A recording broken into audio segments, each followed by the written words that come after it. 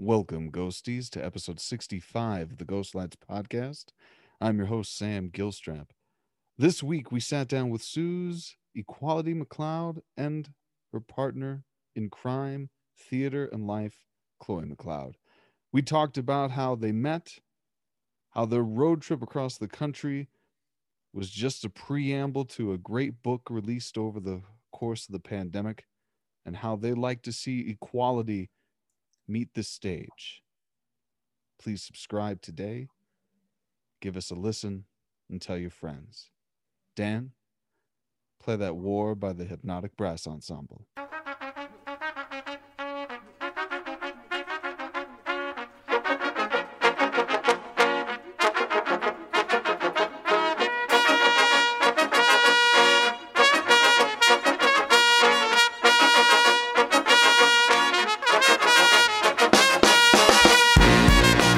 Ladies and gentlemen, it is I, Sam Gilstrap. We are back here, the Ghost Lights podcast, with two very exceptional talents, Suze and Chloe McLeod. How the heck are you, ladies? We're good. So good. Nice to Yeah. Sam. Yeah. Make me feel special. Flattering us up front. That's smart. Well, hey, that's the reason why you're here is because you're both good at what you do, and you all wear lots of hats. How has this pandemic been for you? I know it. Just slow turn to each other. Like That's a great pause. Yeah. I actually think that this pandemic was like a strange for us together. I think that the pandemic was I hate the word blessing, but was a good thing for us. The time that we got to spend together, the project that we worked on, the Quarantine Week by Week book, all of that stuff, I think was just really good for us and our marriage. I know that's kind of crazy. No, it's not. Chloe, would you agree? I would agree. I mean, I think initially it was just sort of a oh shit moment of like, who am I if I'm not an artist?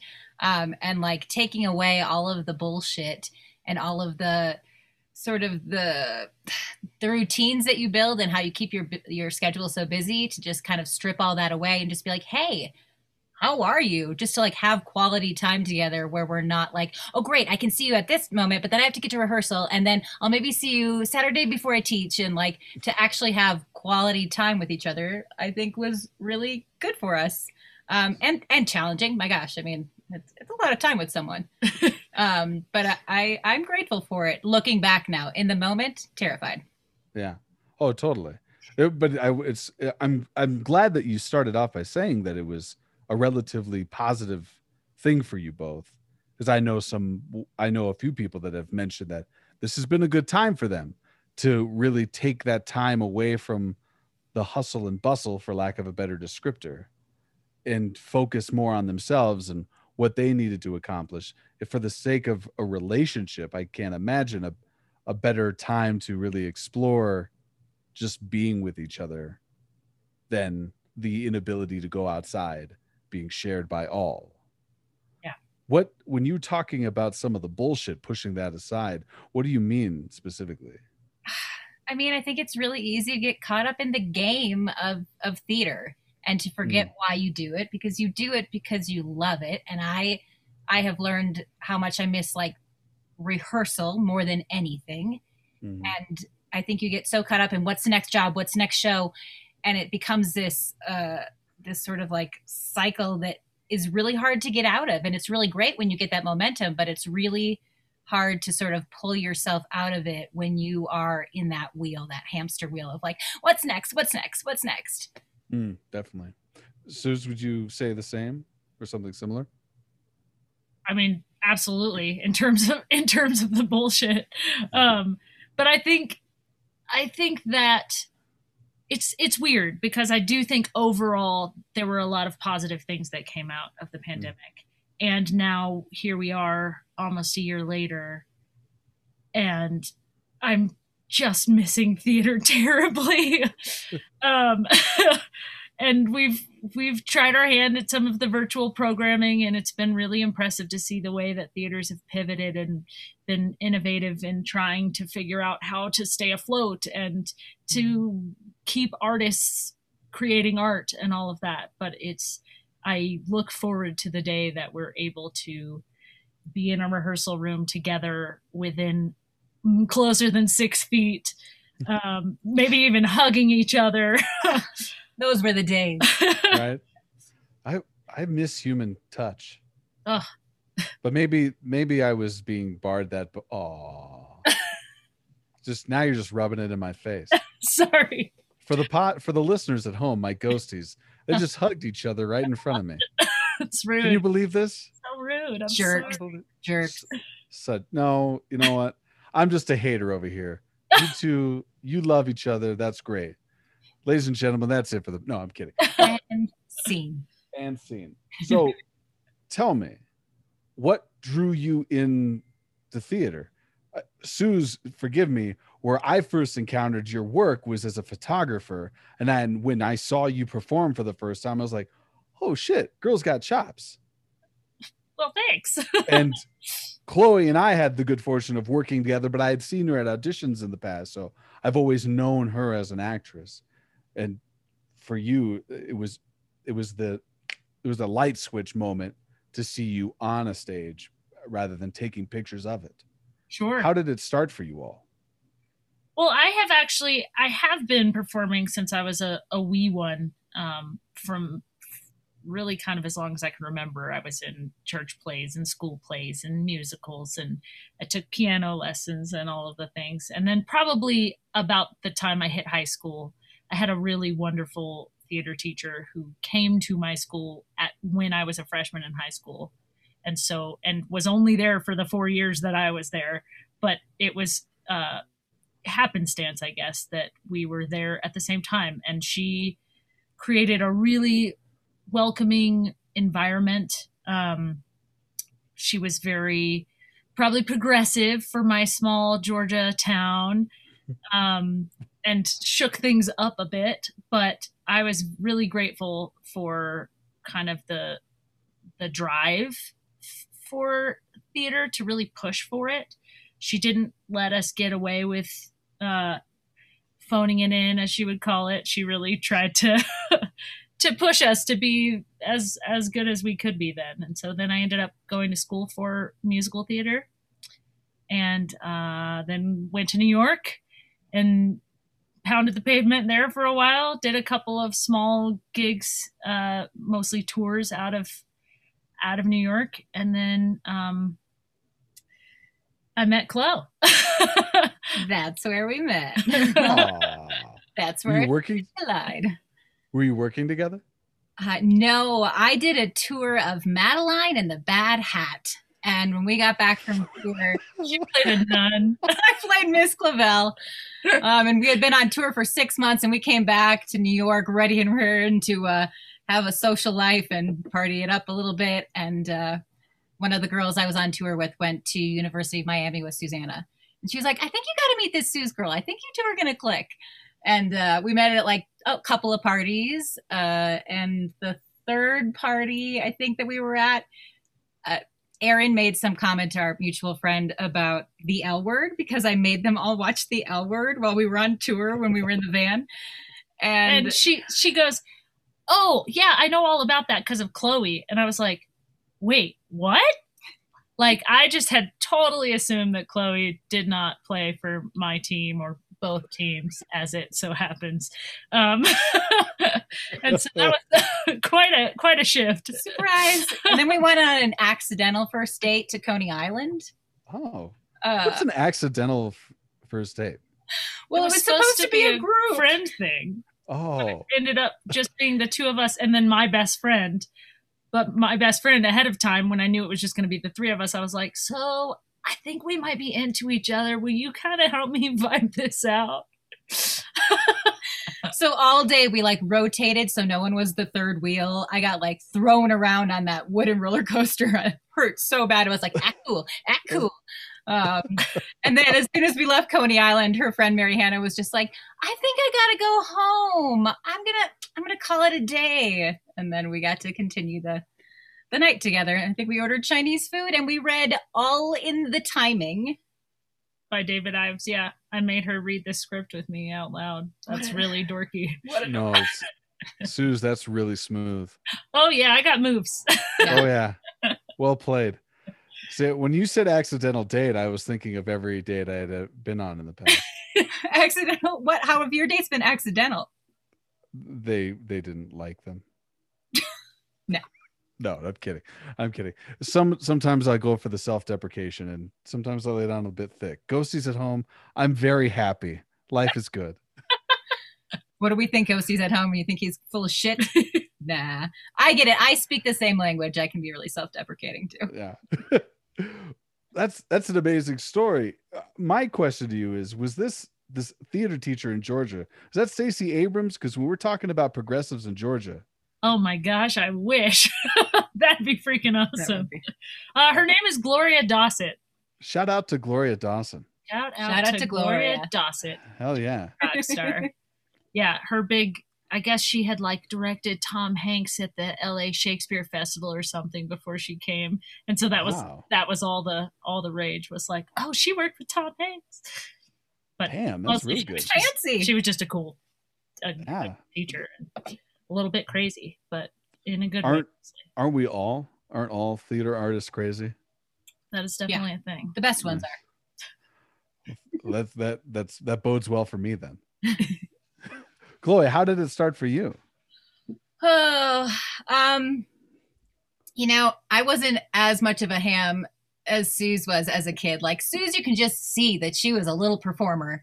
And I was a pretty shy kid. I was kind of a pushover. I'm one of 5, and like whatever everyone wanted to do, I was like, I'm going to do it. And my mom actually put me in a theater camp when I was like 10. It was like a summer theater group doing Grease. And I got put in the chorus, obviously. But she signed me up because she thought it would be good for me socially, because I was just like shy. And I think I started doing that summer program every year. And it was really that summer program that I learned that theater people were my tribe, and it was a safe space for me. And I think it's where I kind of learned to know that I don't have to be an outgoing person to be a performer. I sort of thought they went hand in hand. And that's not always the case. So I did theater in high school. And then after high school, I was like, I love musical theater. So I went to New York, and I went to AMDA in New York City. I was like, I am doing this. And it was good. I had a good time. I had really intense teachers for someone like, because I went straight out of high school, I was 19. And so I don't know if I was ready for the criticism I received. And how to process that. But overall, it was good. I graduated, and then actually my 5th audition out of school, I got the Madeline tour. Oh, shit.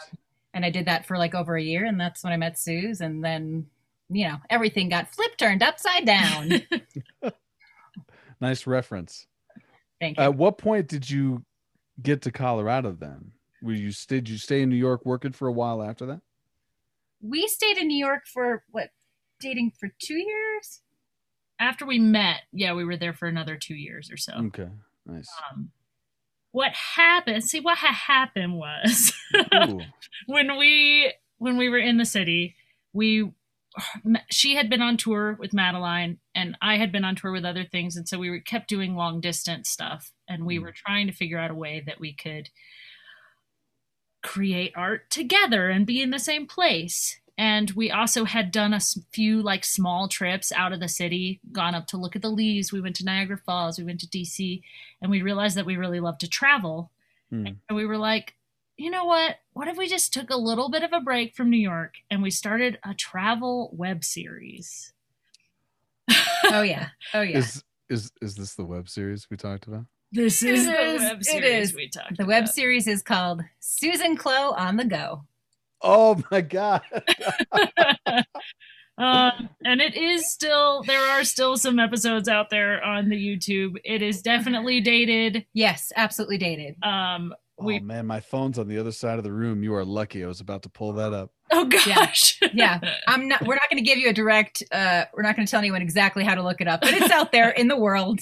I would say all you need to do, there's a sizzle reel. It's like 3 minutes of the best, the best of the best. That's all you need. You don't have to watch any of the full episodes necessarily. Yeah.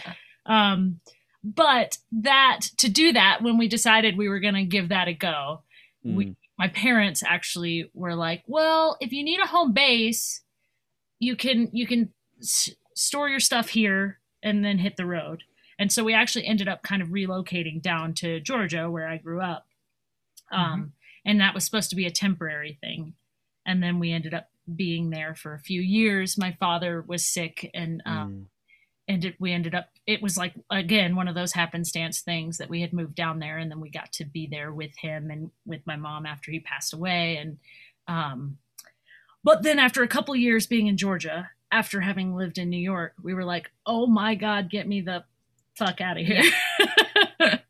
No bueno. And Susanna had worked multiple summers at Creed Repertory Theater. Oh. So we knew some people from Creed who, would go back up to Denver during the winter. And we're like, oh, we'll have a little built-in community. We could try Denver. And we had traveled through most of the country doing Susan Clow on the Go. So we had a good idea of like places that we felt like we might want to try to live. Nice. So kind of impulsively, we moved out to Denver. And bam. Here we are 8 years later. Almost 9 years later. That's amazing. Kind of crazy. Just following the weird path that seemed to develop in front of us. I'm intrigued by this story. It seems so much of the careers that I have been privy to in my brain as you tell the story, have been born out of your relationship with each other. And I find that just there's a great deal of romanticism to that. Did your styles take time to gel, or did this feel like no, we're supposed to work together and be together, like create together? The latter. Yeah. The latter. I think to me, the biggest sign that we are meant to be together is the way we work as a team. It's like, I cannot imagine. I've said multiple times, if I can't make a marriage with this woman work, I don't think I'll ever get married again, because I don't think I can make a marriage work then. Maybe marriage isn't for me, and that's okay if that's a thing. But so far, we've made it. We, like I said, thanks quarantine, we're still yeah. But I think we work well together, and we kind of learned that initially with the web series, because we learned that kind of in the editing process of these episodes. We were aiming for these 20-minute episodes, so I was in charge of doing all of the sort of overarching sort of story and going through all the raw footage and finding the good stuff, and she really liked to fine tune, and so it worked out really well editing wise. And we kind of have different ways that we approach a creative project. Even the quarantine book, the week by week, it worked out really well for us because we each brought different skills to making that happen. And granted, when we started it, we had no plans to make it a book. We were just needing to create and have a project together. It felt very full circle for me to have a project together again after having so many projects not together, because we've only been in one show together. And we weren't even in scenes like together. So it was Fun Home, and I just watched her creepily from a distance as she made out with the younger version of me on stage. So, just weird Theater. Stuff. Life is weird. Yeah. I'm gonna Rubik's Cube and take a sip. Because I have a great deal of respect for you both, and there's no reason for me to get fired. That's from this job that I gave myself. You seem like a tough boss. Yeah, I don't have the words for it. I'm going to move on. You're not to comment on my voyeurism is what's happening. Yeah, You set him right up. You just put it on a platter. I mean, Jesus Christ! I know you as a photographer. This is getting way out of hand. Whoa! Be a professional. Whoa, come on! That show got a lot of attention for how good it was, and now you're sullying it, Suze. I didn't mean to sully it. That was one of my favorite shows of my entire career. So. Sorry. You didn't sully anything. I'm going. When we're talking about processes now, I'm going to dial it back a bit. When you're working on your own shows individually, separate from each other, is there ever any conflict there, or is it supportive, like running lines together and giving notes and something when you're working it at home, or is there even time for that? Yeah, that's a fair question. Yeah. I think that overall we're very supportive. I do think that there are times we definitely will run lines with each other, and then there are times where we get snippy with each other while running lines, or if you give a little bit too much criticism or don't give it in a tactful enough way, sometimes it doesn't go over well. And I think that's one of the hardest things about both being artists. Thankfully, we're pretty different types, so we're generally not going in for the same roles, but we definitely have a few times. And that's always weird, and we're super supportive, and it's weird because, we approach it differently. We bring very different reads if we're going for the same part, generally. Well, it's good, though. It's still a relationship without ego, it seems like. Mostly. We try. I mean, you're always trying to remove, right, like the ego. I think like it seeps in once in a while, but I think that's what we're always trying to aim for, is to like check ourselves and take the ego out of the equation. So going back a little bit, well, no, I guess what I'm saying is, do you find when you're working on a project, Chloe, we'll start with you. Yeah. Do you have a specific set way of working things? Like, are you looking for a physical gesture first or something like that? And if that's the case, however that manifests for you when you come up with your character, do you and Suze overlap at all, or are those distinct processes in terms of character creation? Because I wonder, you spent so much time together, you've been able to create separate pieces of art where you're in close proximity with each other, and there is no escape, that there is like an overlap, a bleed, if you will. Yeah, I would say that there definitely is a bleed sometimes. I tend to, when I approach a character, one of the first things I like to do is really get very memorized with my lines, because for me, having the script in my hand is so limiting. I need to memorize while I'm moving around, and rehearsal is where I want to play, and I don't want to be caught in my script and unable to play. That requires me to be really physical, and I want to try new things that way. And I think the bleed probably comes from the fact that, I think you bring yourself into every character a little bit, and we take on each other's isms without realizing we're doing it. It's definitely a thing. And I think like I do feel safe that I can come to Suze and approach her and ask, okay, I'm really stuck in this role. I feel really weird. I'm getting this direction and I'm not understanding what they're asking for. Help me figure it out. And I feel like that's the best part, is that because we know each other so well, we can translate that to each other if one of us is struggling in understanding a character. Does that make sense? Yeah, no, it does. Okay. It's really interesting. It's almost the two minds is one. And I don't want to harp on the romanticism that I had mentioned earlier, but that's a really unique trait, this ability almost to translate the same note for each other, so that now it makes more sense. Yeah. Along those lines. Absolutely. Well, and it's also nice because we both kind of have different skill sets. So I was watching yesterday, I've been going through a bunch of old media trying to put together a reel, and I came across a clip from The Wedding Singer years ago where I was playing Linda, the ex-girlfriend of the lead character, who's kind of like a sex kitten, just like not the way I'm usually cast. Like very in touch with her body, very sexual, like overtly sexual. And so it took me a long time to get comfortable playing that character. And I remember that in one of my big numbers, there was a lot of kind of dead space that I didn't know how to fill, and I knew I needed some movement to fill it. Chloe is a much better dancer than I am. And I actually remember like watching the video yesterday. I was like, oh yeah, you helped me choreograph this whole number. She basically like gave me moments.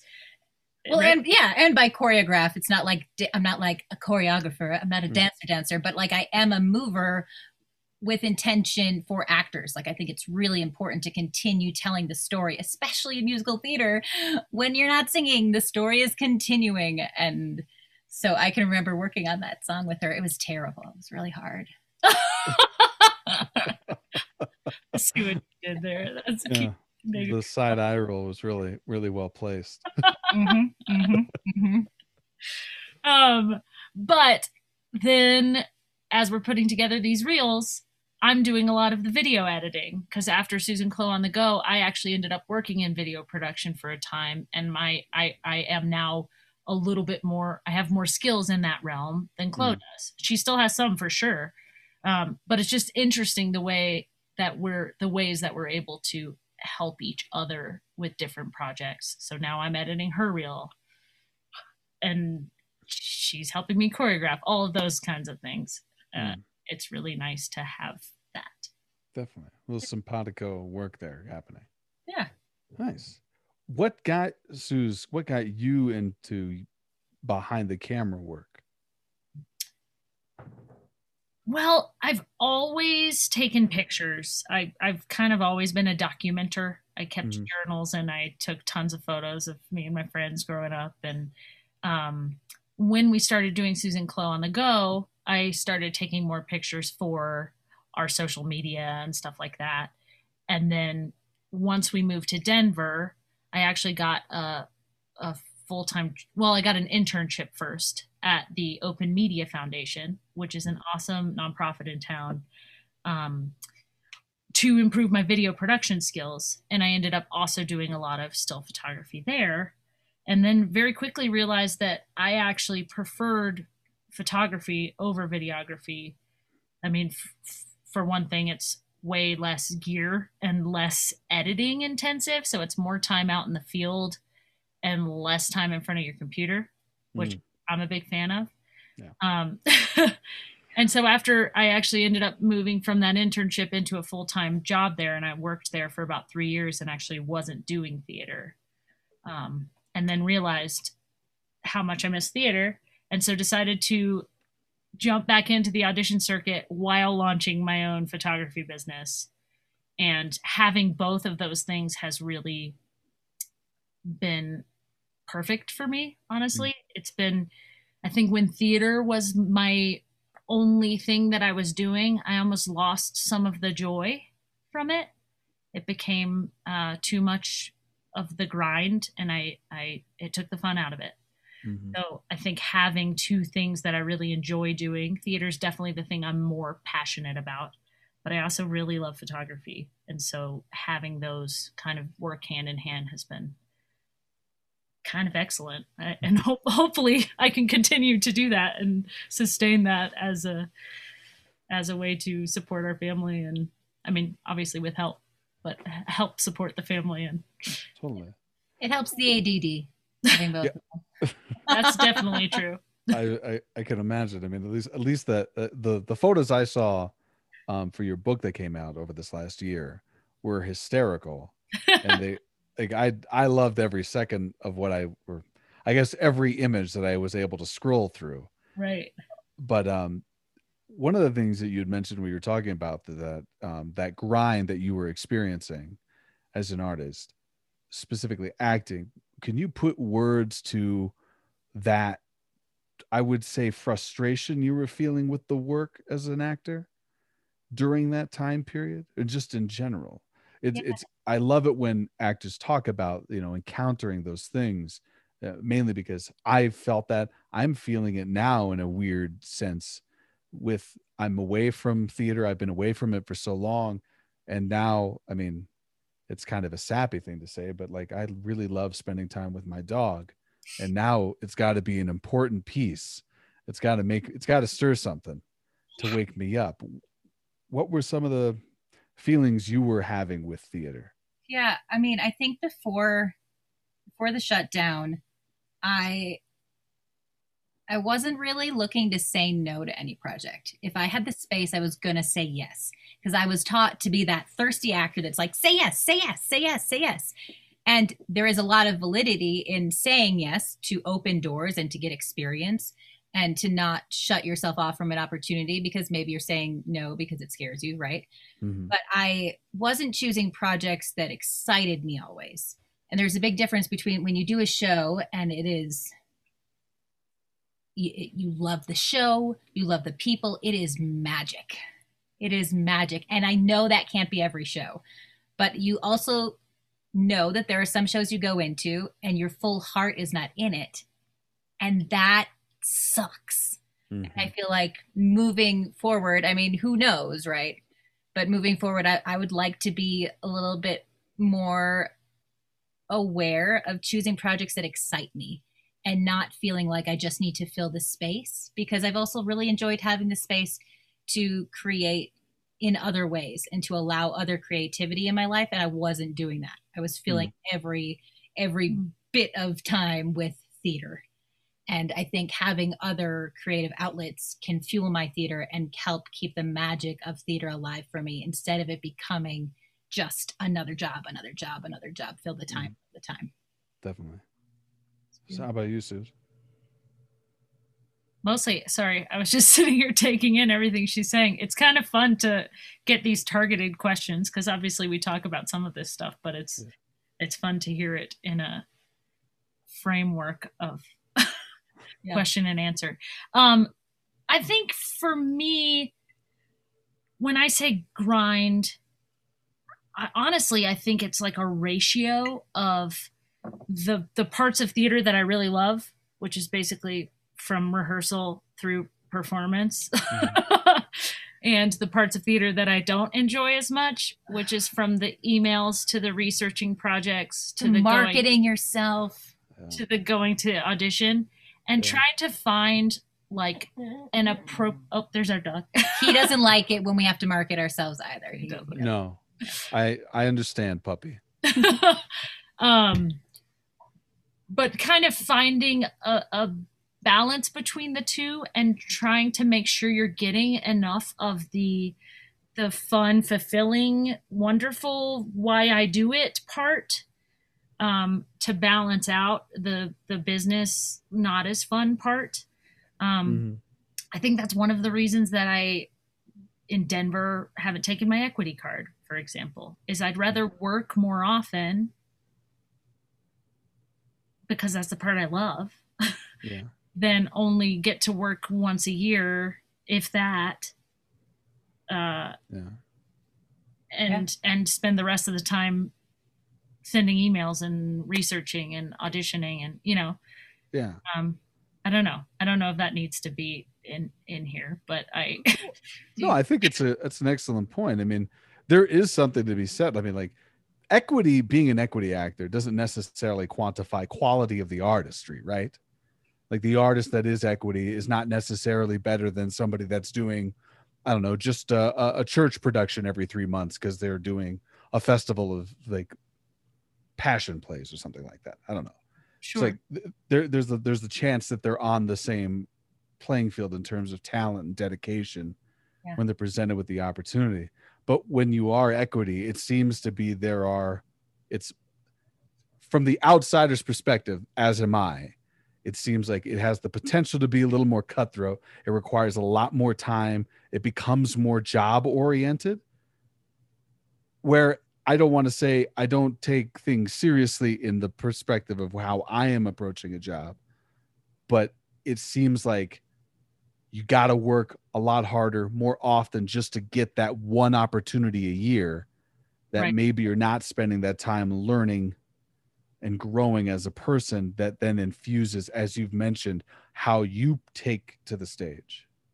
Well, and there are, of course, there are lovely perks to equity.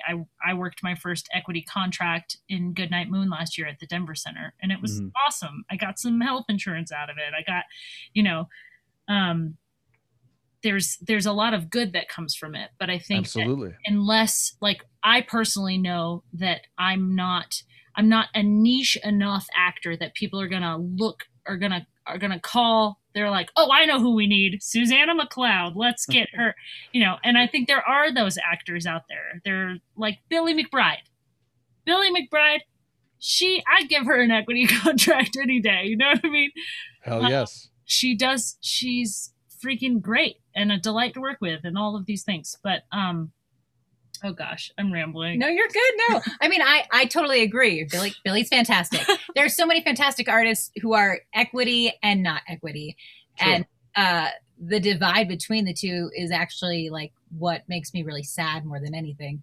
I remember back in New York, I had my equity card and Susanna did not. And she was working all the time and I was so jealous and I was hoofing it and but I wasn't booking jobs because I was so young. I was so green. I was competing with people who had Broadway credits. Like I couldn't really compete at that time.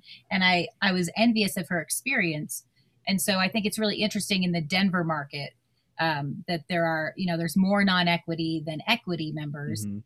And yet I feel like if we could really unite as a community, we could stop being like, oh, they're the equity and I got the non-equity contract and they got the equity contract, and that having that unification could really help elevate the whole community. Sure. Absolutely. No, that's an exquisite point. I don't want to, I know where I'm coming from and I talk about this, but my ghosties at home, I don't want to make it sound like this gap that I'm describing between equity and non-equity is like a quality control. I'm making a general statement about how it feels like in the non-equity game, there are so many theaters that operate on non-equity contracts where there is the potential to get experience and get work and get seen. Whereas if you were to come in right now, green, on an equity contract, the opportunities may be fewer and far between. And it's not going to be necessarily because of your quality of work, but just the fact that there are fewer spots available. Absolutely. Right. Yeah. Very good. Absolutely. I'm glad I got that out there. Yeah. It was like, we were on a good page and I was like, wait a second. Where's that going? I know.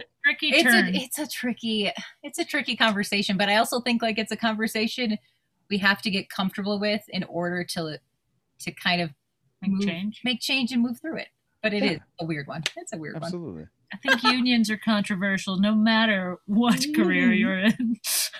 They definitely have the chance to become controversial. You're absolutely right. What was that, Chloe? No, you go. Oh, we'll just yeah. You go. I just wanted to say we wanted to give you a controversial episode. Well, mission accomplished. Speaking of controversial, so tell me. No, I was about to make a Family Guy joke that would have been in bad taste. Just Dan, edit this out. Just take out all of me and just put all the answers. Dan, you're doing great. I actually would love for you to talk more, Sam, because I'm rambling up a storm. No, you're not. So am I.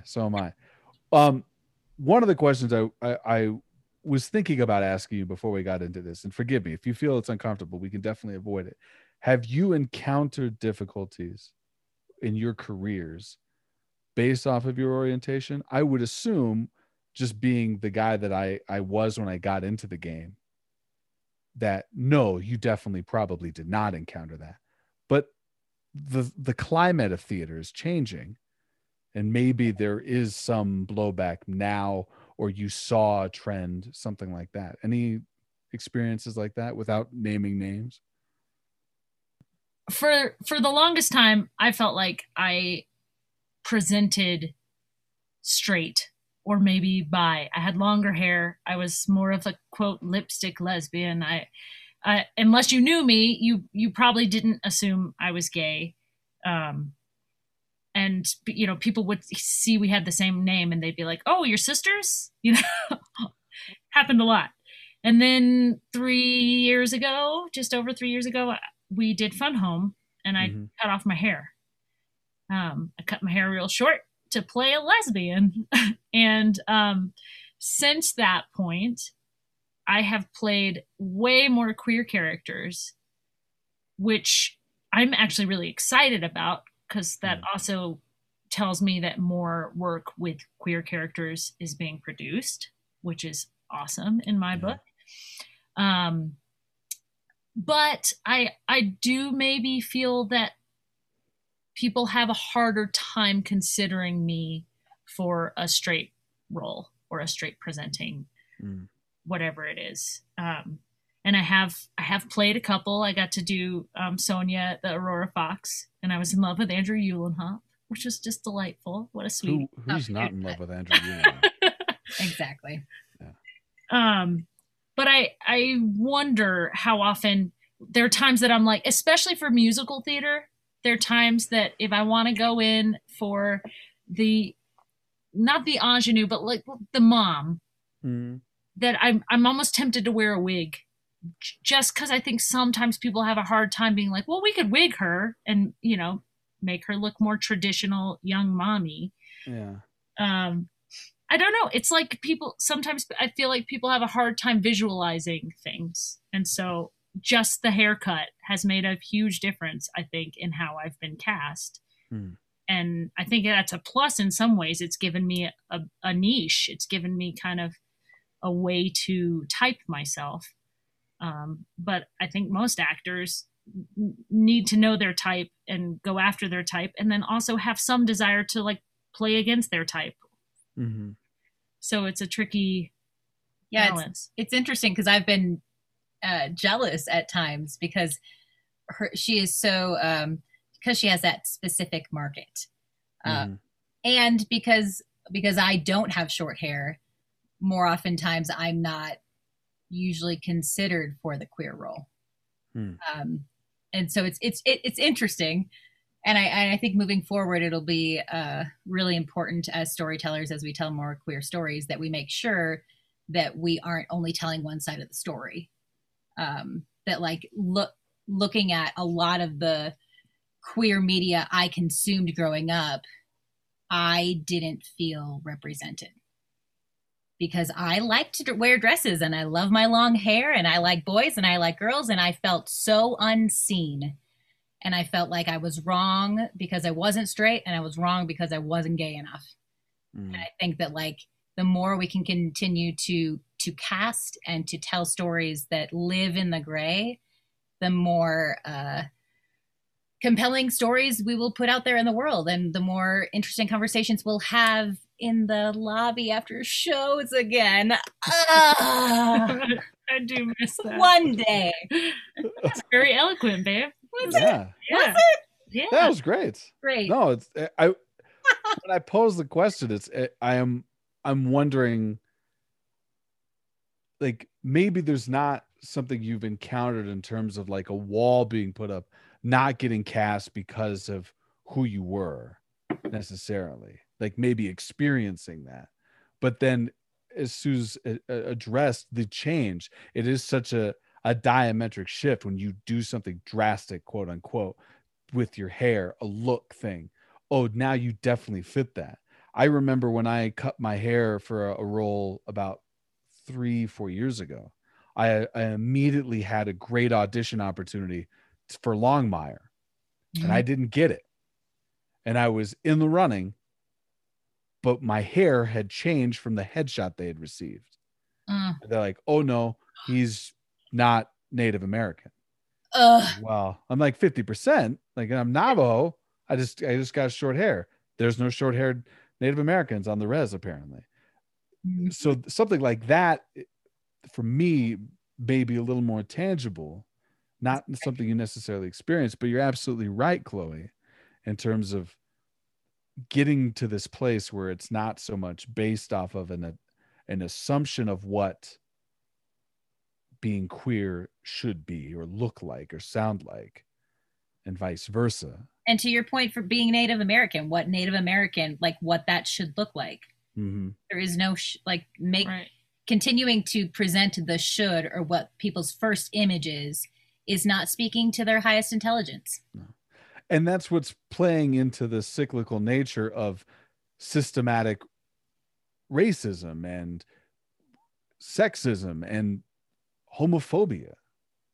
We're not seeing that we all look alike. We are all the same, or that we all have our own unique tastes. Like, Suze, you look like you could get any man in the bar if you wanted to. Oh, thanks, Sam. Of course. That's real nice. Yeah. I feel like it's been a long time since I felt like I could get every man in the bar. And I think that was since cutting my hair, honestly. They're just intimidated by her beauty. Absolutely. See, very few guys can handle another peacock. True. Yeah. True. It's so good. I've been cutting her hair during quarantine. I've been learning a lot. I can tell. Ryan Stack and I just duke it out for highest swoop. Oh man. Continuous. That would be, now that's a web series. Right? Oh my God. Weekly hairstyles with Ryan and Suze. It's just got to be called the highest swoop. The highest swoop. Yeah. Dan for the win. That cracked me up. I had to jump in. So good. That means he's cutting this section, right? Is that what that means? Yeah, probably. Yeah, probably. Because I don't cut any section that I'm in. I got to hear my voice at least once in an episode. Well, there you go. Yes, you do. It's good for Ghost. Since you're a ghosty, the voice just kind of appears. That's right. I mean, he is the God Mike. Nice. With your publication of the book, what has that done with your creative focus? Are you thinking about doing something like that again? Is it steering you more to a social media conscious creative outlet? Or was that just this spur of the circumstances type deal? I think that for me, just having kind of a photographic series is something that I'm very interested in doing again. I hadn't really done it before. And I think I had mentioned to Chloe that I would like to do one at some point. We saw an amazing exhibit a couple of years back that it's called like Wanderlust, Wonderbound, I don't know. A photographic exhibit it was just stunning. And ever since then, I've kind of been itching to do something. And she came up with this idea to do a single photo next to photo, like, oh, this is the beginning of quarantine and this is later in quarantine. And the sitting on the toilet image, the like, oh, we've got tons of toilet paper and we don't have any toilet paper. And we did that one. And then we were like, as we were shooting the first one, we were talking about other ones we could do. We were like, whoa, we can also do this or this or this. And we got really excited working on it. And I think once we decided to make it a thing and do it for a few weeks, it was really fun to have that joint focus and to get creative about something totally different that we're not used to. And to get creative as a way to cope with what was happening, right? Mm-hmm. I mean, when we started, the plan was not to do as many images as we did. We started doing more images because it was a way to connect with our community. It was a creative outlet for both of us. It was a new way for us to creatively collaborate. And then the more feedback we got where people were like, oh my God, you just made my day. We're like, okay, well, let's make their day again. How many, can we do some more of these? Yeah. It was good. It was nice to know that we weren't alone in these sort of ridiculous times that we're in, that to find the humor in all of it was, for me, it was so necessary. And I haven't really thought about doing another, like, I don't imagine we'll do another like quarantine series. Watch, I'll say that. And then tomorrow I'll be like, I have a bright idea. I won't. But I would love to collaborate again in a photo series of some kind. It was really fun to have Chloe there. I feel like she almost acted as the art director or the scenic. Who's the person that, not the scenic designer, but like cinematographer? No, the person that like dresses the set and does production designer. They do like all of the production kind of designer does a combo of a couple of jobs and dressing and so it was fun to have her eye, and then I would generally like frame the shot and figure out how to make it look pretty photographically. But she got really into the decorating and the finding the little funny things to hide in the background and the Easter eggs. Yeah. They're my favorite. It's funny. We have a couple of kids in our life, nieces and nephews, who have used the book, and parents almost use it like an I Spy book. Like they'll be like, "Where's Zaxby?" And then they'll get to point to Zaxby and like, "Where's a ball? Where's a beer can? Oh wait, Whoops! Should we be teaching that to kids? I don't know. Too late. Oopsies." I love one of the things I was thinking as we're talking about it, the book again, is this: you were the creator of the how it started and how it is now meme. Yes. Well, I'll take credit for that. We'll take credit. Yeah, definitely. You just put it in hardback just because people don't read or look at pictures anymore unless it's on their phone doesn't mean you didn't start it. I'll take the credit. Yeah, there absolutely. are still a few copies left. I want to say like 12, but I don't want them on my coffee table. So if y'all want to order them, what's that website? McLeod9creative.com. MCLEOD 9 creative.com. And Nice. For anyone who doesn't know, the book, the proceeds are going to the Denver Actors Fund. Yay, Actors Fund, DAF. Ooh. So buy those books. Please. Somebody just buy all 12 or 9? 12. Buy all 12. Buy all 12. I will write you a poem. Ooh. Look at that. Getting creative in other ways. Or I'll Extra- write you a short play. Chloe has started writing. Just saying. Throwing her under the bus. So let's whip it out. We'll do a cold read right now. Cold read of the play. Okay. Of your new I'll play. email it to you right now. Sounds good. I'll bring it up and I'll read the narrator. We could do it. Sam's the narrator. It's fine. No one wants to hear me read. What do you envision is going to be new for Colorado theater after or as we transition, hopefully, through the last 6 months of this? Fingers crossed. Right. Maybe longer. Get them vaccines flowing. Please get shots. I think we're going to see a lot of new works, which I'm excited about. I also think that there might be some more local playwrights that we're actually going to see their works produced on more stages. I think we're going to see a lot of two-handers. Yeah, definitely small cast stuff. I also am really hoping that we'll see more local actors in some of the bigger theaters that maybe to save on budget or whatever, they might hire more local actors, which would be awesome. Or to keep it in the community, maybe. Yeah, I'm curious. As of now, I'm going to be doing the Colorado Shakespeare Festival this summer. Oh, I was slated to do it last summer, to do Helena and A Midsummer Night's Dream and Helen of Troy and many more in the Odyssey. And the plan is for the outside company to still do it. So I'm really curious and excited to see what that looks like. We have a lot of safety protocols in place as of now, and then we'll just adjust as time goes on. But that's a larger cast, so I'm really I'm excited and nervous, and it'll be a ride. It'll be an experience. Creating art during a pandemic. Weird. Like, what? Yeah. Well, you just get flexible. Yeah. It's got to be different. You've got to take certain precautions, and if you're uncomfortable with taking those precautions, then it's okay to step away from the game. Absolutely. It's all right. I've been at times overly optimistic about the future of the business. Probably, I know there are a lot of people out there that are hurting, and they're trying to, they're trying to either occupy their minds so they don't go insane, and make sure that they can keep that roof over their head or food coming in, all those things. Yeah. But there is this ability that it will be there if you're staying sharp. You can come back to it. It will be there.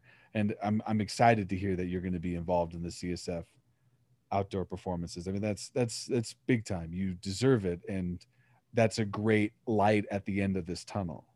It's an amazing. You're very sweet. It's an amazing light at the end of the tunnel.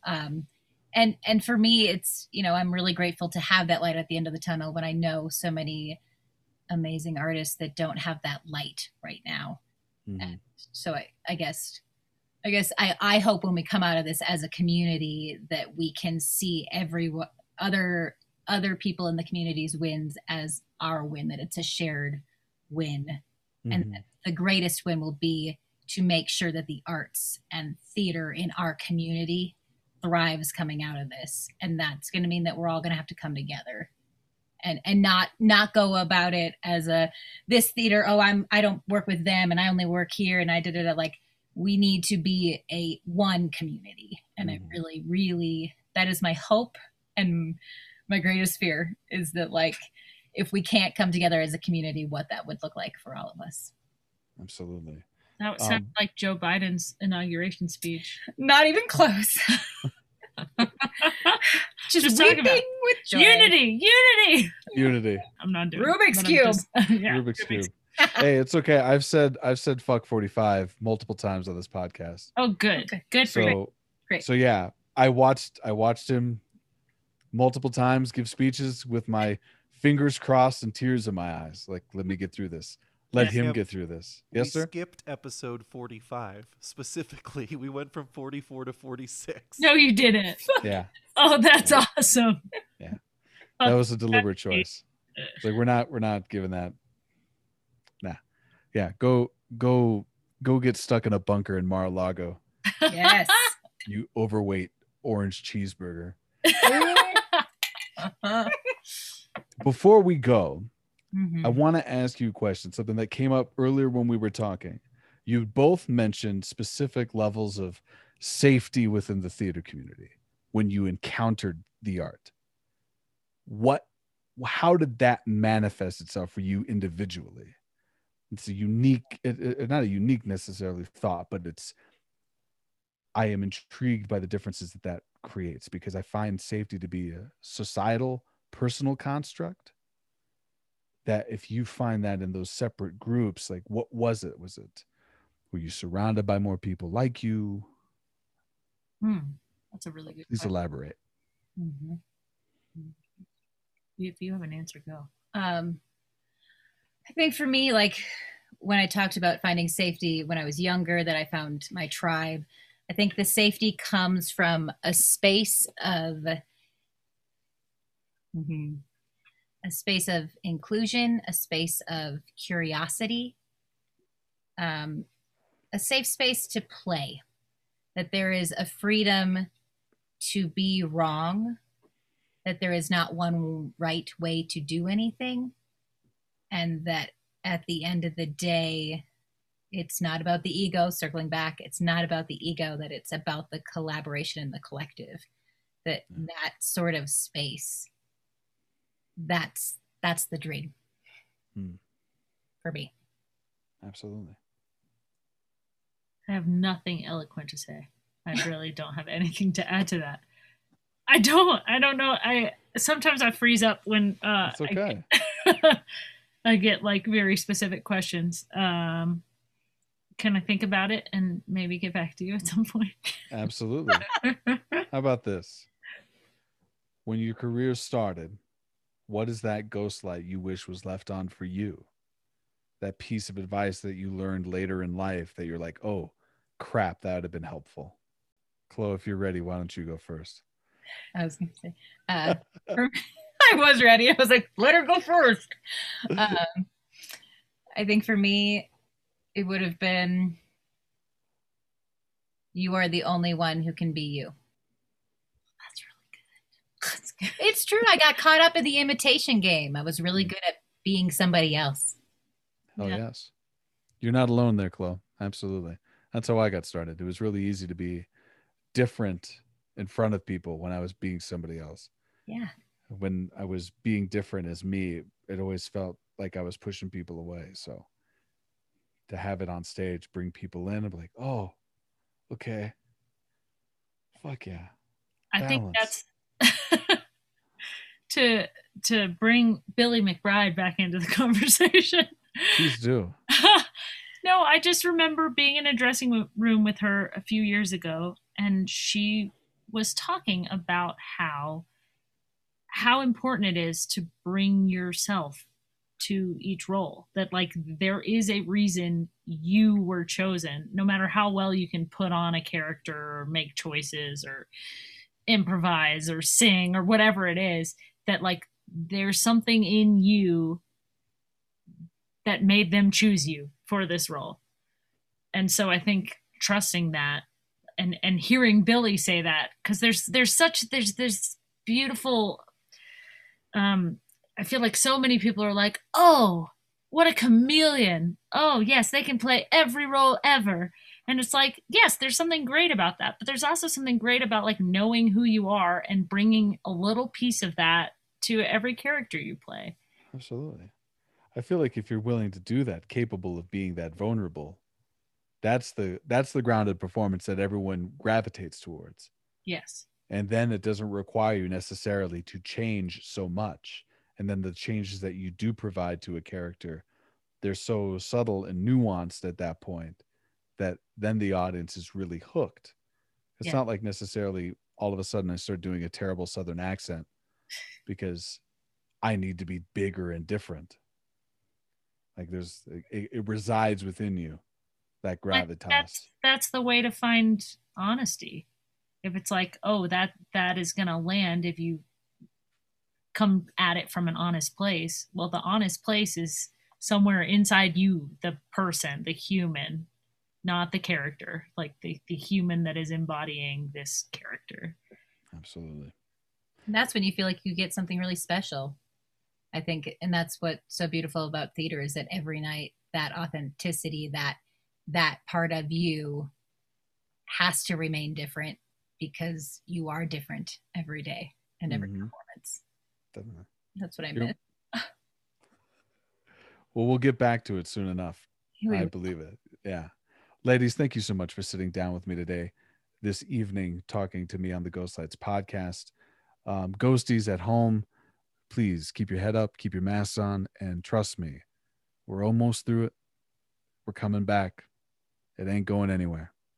Dan, do the damn thing.